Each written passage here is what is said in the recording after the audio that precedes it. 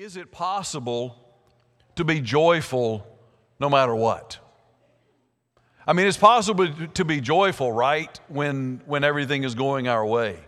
You ever had one of those times where you're driving down the main road? I don't know what the name of one of yours is, but you get every green light. And like it's just happening so perfectly, you're thinking, this is my lucky day, and I'm not going to increase or decrease my speed by even 1 mile an hour because I don't want to break my streak. And you're like, this is great. And we do really well at being joyful when everything's going our way. When my blood pressure's down and my bank account is up, I'm joyful. The challenge is when it's not that way. You're getting every red light. You're having a problem. By the way, you get the red lights only when you're running late. You get the green ones when it doesn't matter. And we have these challenges and frustrations. Can we still keep our joy then? You see, that's the real challenge. Well, we can, but it's hard sometimes, isn't it? I invite you to turn with me in your Bible to Philippians chapter 1. We're going to be this morning looking at verses 12 through 21. While you're turning there, let me give you some background on the writing of this passage. This was written by the Apostle Paul. He was in Rome while he wrote it. He wrote it to the church in Philippi, which was way away from where he was. The 4 years prior to this writing had been very, very difficult for Paul. He had spent 2 years imprisoned in Caesarea Philippi. He wasn't guilty of any crime. They trumped up a charge, but even though he was innocent, nevertheless, he spent 2 years in prison. One day he was finally released, but it wasn't for freedom. It was to be sent to Rome to be tried again. But on the way to Rome, there was a great storm, and the ship they were in began breaking apart. They actually thought they were going to die. By the grace of God, they did not die. They were actually able to make it to an island. While they were on the island, they were gathering wood, and the Apostle Paul gathered some wood to make a fire. And do you remember what happened? He was bitten on the hand by a serpent.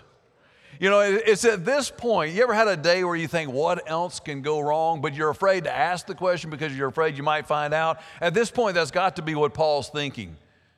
Prison, shipwreck, almost die, serpent bites me on the hand. I mean, what else? Well, I'll tell you what else. When he was finally able to sail again, he was taken to Rome, where he was immediately placed under house arrest. And get this, salt in the wound, had to pay his own rent. Now, what was it I was complaining about this morning? For 4 years, one problem, challenge, issue, frustration, setback after another. But if you're familiar with the book of Philippians, you know that it's often he writes about joy and peace and rejoicing. Isn't that interesting? Here's a man who has just come out of all of that, and he's currently in a foreign country under house arrest next to a soldier, and he's writing, rejoice always. And again, I say what? Rejoice. How is it, Paul? You can go through all of that and maintain your joy when sometimes I can't get through the morning without being grumpy and grumbly and mad and angry and fussing. See, that's what I need to know. Maybe you do too. This morning we're going to be looking at this text to see what he shows us about how we too can be joyful no matter what. You see, God wants us to be joyful, but also those around us need to see us being joyful. We're thinking about missions and souls. Have you ever thought about the power of your influence to those around you when you maintain your joy even though everybody else is losing theirs? In 1 Peter chapter 3 and verse 15, we read, sanctify the Lord Jesus Christ in your hearts and be ready to give an answer always of the hope that lies within you. You remember that verse? Some of you might know that. And we've talked about, well, see, that means we need to be able to tell people why we believe what we believe. Well, we do, but that's not the context. The context is he's writing to Christians who are being persecuted. And he says, you be ready. When you're being what you ought to be and you're being joyful no matter what, when people say, how can you do that? You be ready to tell them. You see, your friends and your coworkers and your neighbors need to see you being joyful no matter what.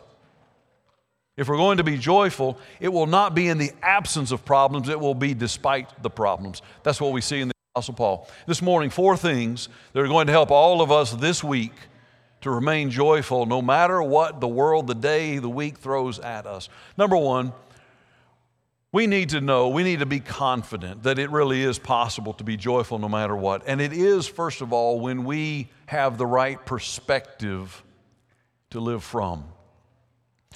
What is perspective? It's simply how we view things, isn't it? It's how we see things. And oftentimes that's actually a choice. When you look at Philippians chapter 1 and verse 12, Paul says to the church in Philippi, I want you to understand, brethren, the things that have happened to me. Now, we know some of the things that have happened to him. I'm sure there were many more, but even the ones we know were very challenging and big setbacks sometimes. But he says, I want you to know these things have actually done what? They've turned out for the furtherance of the gospel. It's actually worked out for good. You see, there's the ability, there's the perspective to choose to look for the good in the bad, to see the opportunity in the problem, to see the blessing in the challenge. And Paul did that. He goes on, and notice what he says in verse 13. He elaborates a little more, and he says, that's true because my bonds in Christ are manifest in all the palace and in all other places. Not only that, brethren are being more confident when they hear about what I'm going through. But go back to verse 13. He says, my bonds are being made known in the palace. Now think about that. So the way they did this was a single soldier would have been on guard with Paul at all times. But it wasn't always the same one. Typically they rotated them out every 4 hours. So approximately 6 guards a day during this entire arrangement. But these were not just any soldiers. These were the elite Roman troops called the Praetorian Guard. These were the same guards who would also guard the palace.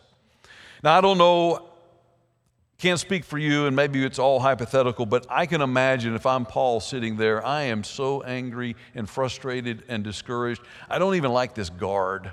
I just wish he was somewhere else, anywhere else. I wish I was anywhere else. You ever been in a situation like that? And why me, God? I'm trying to do my best, and this is happening to be. But it appears that Paul saw an opportunity with this one soldier. You see, the soldier had to be there too, right? And the soldier could hear him singing praises to God, and the soldier could hear him praying to God. And get this, the soldier could even watch him writing these words. This book was written to the church in Philippi, but it is very likely that some of the first eyes to ever see these words were that of Roman soldiers who were guarding Paul while he wrote them. Now turn to, real quickly, keep your finger there at chapter 1, but go to chapter 4, verse 22. Notice what he says. He's wrapping the book up, and he says to the Philippians, I'm here in Rome, all the saints here salute you, especially those that are of Caesar's household. Now, I have 2 questions. Number one, how are there saints in Caesar's household? This Caesar was named Nero. He was infamous for hating and even killing Christians. How is it there are saints in Caesar's household? And secondly, how did the saints in Caesar's household get a message to Paul to say hello to the church in Philippi? I have questions. How about you? And there's really only one possible explanation. And you know what it is, isn't it? Don't you? Paul converted some of those soldiers. And they did what? Took the gospel into the palace of Nero, where Paul never could have ever gone himself.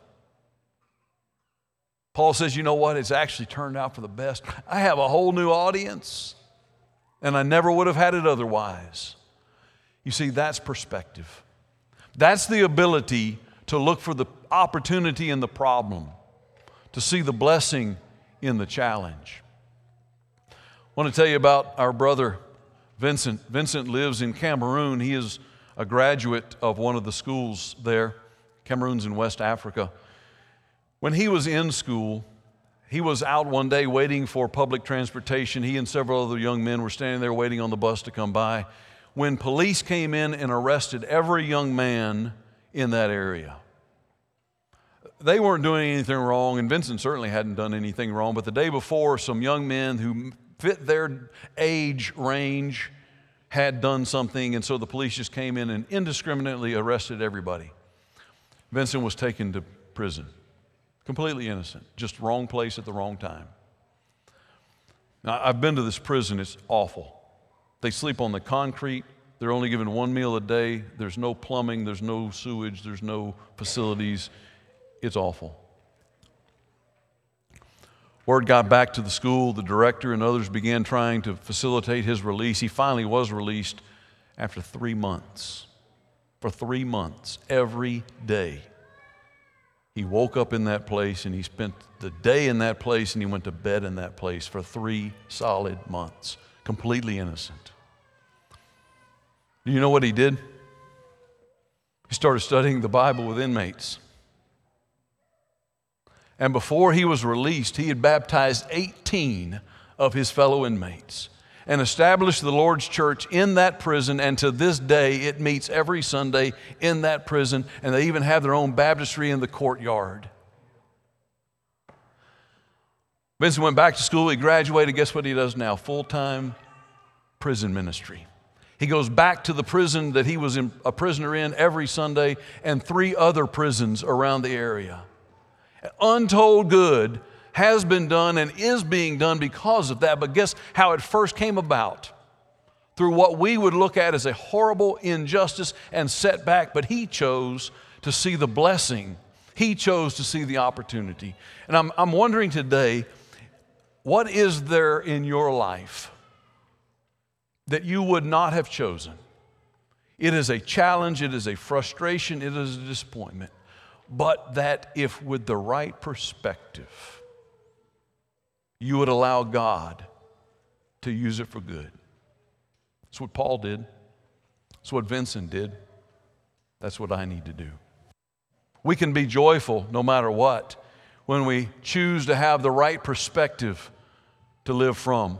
But also notice that Paul had the right priority to live by. We continue reading in Philippians chapter 1 and verse 15 through 17. He says, "Some indeed preach Christ, even of envy and strife, and some also of goodwill. The one preached Christ of contention, not sincerely, supposing," get this, "supposing to add affliction to my bonds. But the other of love, knowing that I am set for the defense of the gospel." He's saying there are some people who are trying to make my life more difficult. As if it isn't challenging enough, there are some who are trying to make it more difficult. Is there anybody in your life that it seems like their job title is to make your life more difficult? You have a coworker?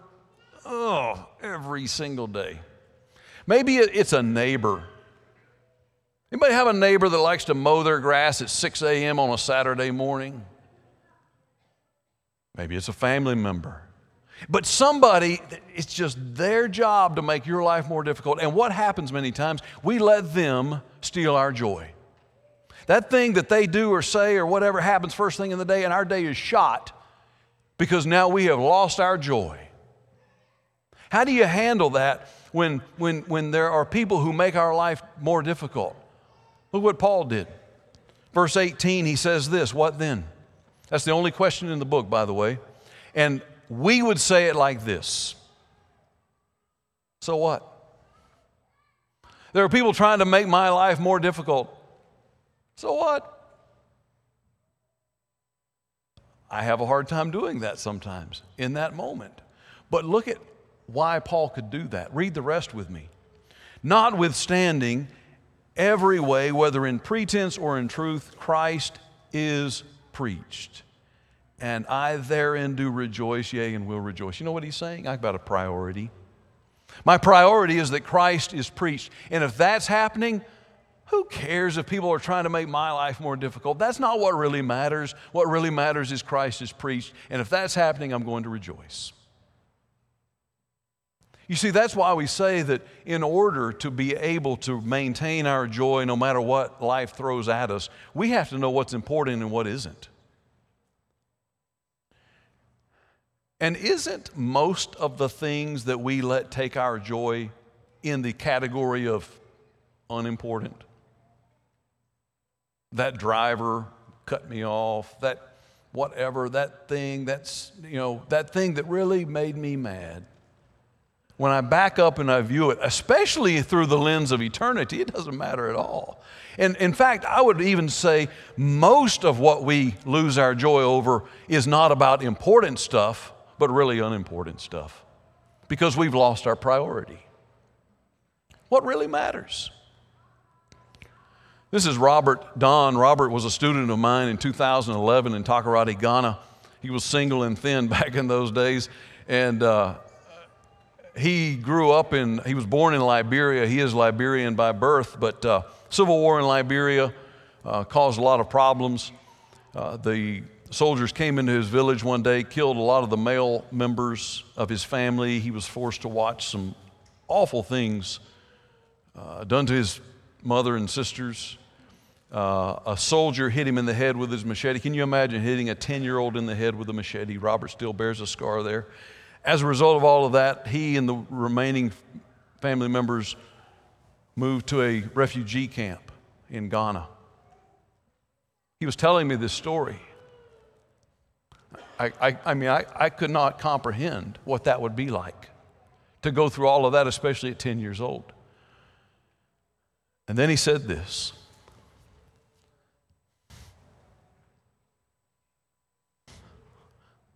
He said, but that's the best thing that could have happened to me, because it forced me to the refugee camp. And that's where I learned about Jesus.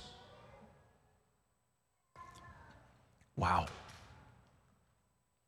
To be able to look at that and say, you know what? Some really good things came out of that. I now know about Jesus, and I may not have otherwise.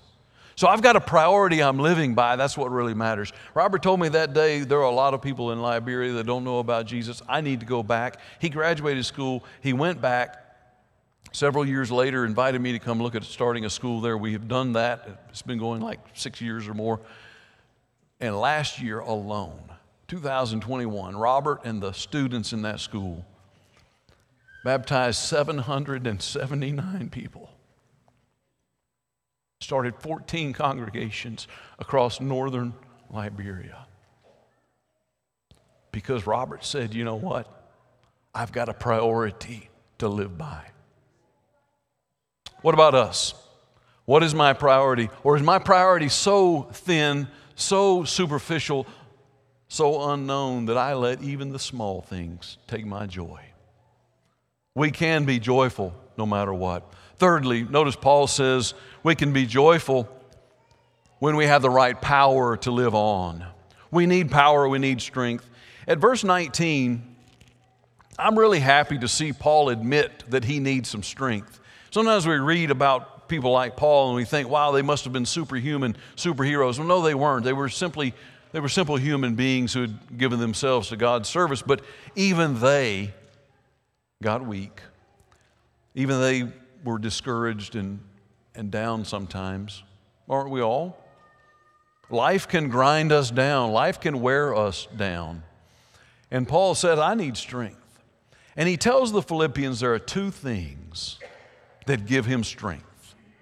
Remember, he's a long way from them, and he's over here by himself. And he said, there are two things to keep me going. Number one, verse 19, he says, is your prayers. The prayers of his brethren kept him going. Verse 19, he says, for I know that this shall turn to my salvation through what? Your prayer. Paul could not see them. They could not see Paul, but he knew they were praying for him, and they knew he was praying for them. And the prayers of his brethren kept him going. He knew they were praying for him, and it gave him strength. And you know, many times we get worn down in this life because we're trying to do it alone. Maybe I'm even talking to somebody right now who's going through a hard time, and you're trying to do it alone. Paul says, listen, you can't do it alone, and you don't need to do it alone. We can pray with and we can pray for each other. There's a second thing Paul said kept him going, and it's hope. Hope. You can't cope without hope. Look at what he says in verse 20. Notice the positivity of his words. According to my earnest expectation, and hope. That in nothing I shall be ashamed, but that with all boldness, as always, so now also Christ shall be magnified in my body, whether by life or by death. Paul says, I'm just being honest here. I don't know if I'm going to live or die here. I may die right here in Rome. I don't know. I might live. That I don't know, this I do know, I have hope. And I will be victorious, whether it's by life or death. Hope. Paul says, I need your prayers, and I need his hope. And the two of them keep me going. How about you? Has life worn you down? Had a lot of setbacks, challenges, frustrations, problems, and you're trying to do it alone. You've forgotten that you're going to win no matter what, how it ends. It's not going to change the fact that we win. Have we forgotten that? Sometimes we do. This morning is our reminder that we can keep our joy, and God wants us to keep our joy, but we need to remember to lean onto and on and into that power. We can pray for each other. One of the blessings I have is meeting brethren all over the world, and we're far apart, and sometimes even when we say bye, we know we may not see each other again, but we can always say this, I'll be praying for you. We have that. And if you are in Christ, you have hope, and the strength that comes from that keeps us going as well. Yes, we can be joyful no matter what when we have the right power to live on. And one more thing. We can be joyful no matter what when we have the right purpose to live for. You see, by now, Paul was an old man. They had taken away his privacy. They had taken away his freedom. They had taken away his friends. But there was one thing they could not take away: his purpose. He took that everywhere he went. Notice what he says in verse 21. Now, verse 21 is well known. We know this verse well. It's very short, easy to memorize when you're in Bible school and you need to get a star for memorizing verses. But notice what he says. For me to live is Christ and to die is gain. Now, most every time I've ever heard that verse talked about is about the second part, to die is gain. Wow, he had great faith that he knew even if he died, he was going to win. That's true and that's great, but don't overlook the first part. I think that's the most profound part. For me to live is Christ. Paul didn't say I'm living for Christ. He said my life is Christ. He is my reason. He is my why. He is my purpose. And if I were going to ask you to fill in the blank in the honesty of your own mind, how would it go? For me to live is what? Not the church answer, not the one you're supposed to say, but the real answer. Based on my loyalties and my priorities and my resources and how I allocate my life, what's the truth?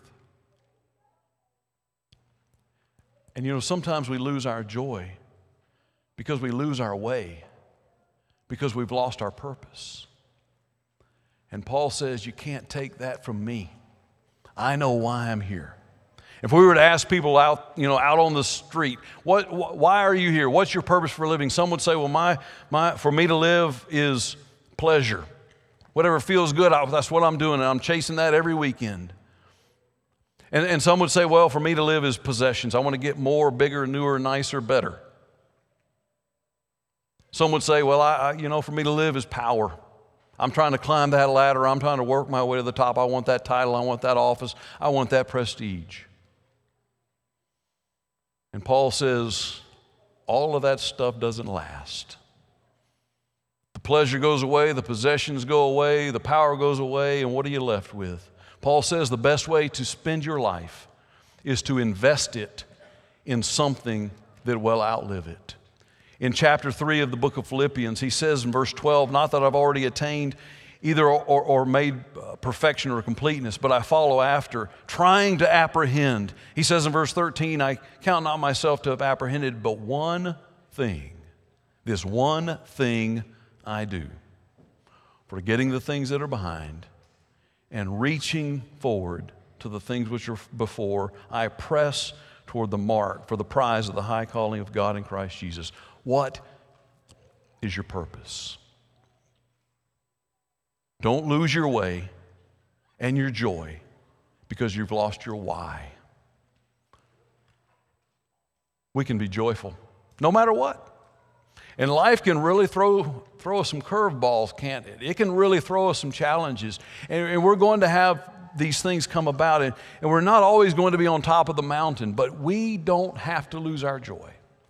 Let's have the right perspective to live from so that we can see and look for the opportunities even in the problems, see the blessing even in the bad.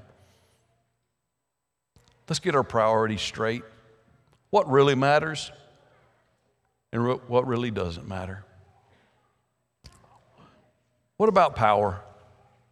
Have you been trying to do it alone? Have you been trying to just grit this out? I mean, that's kind of the American way, right? The whole bootstraps and all, I'm going to do. And Paul says that's foolish.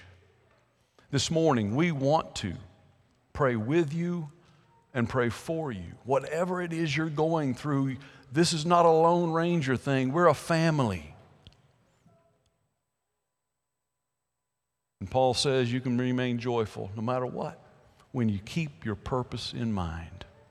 If you're not yet a member of the family of God, you're not yet living that joyful life, you can do that today. Repent of your sins, be baptized for the forgiveness of those sins, and God will add you to His family. And you can truly begin living the joyful life. Whatever your need is this morning, please let us know how we can help you right now while we stand and sing.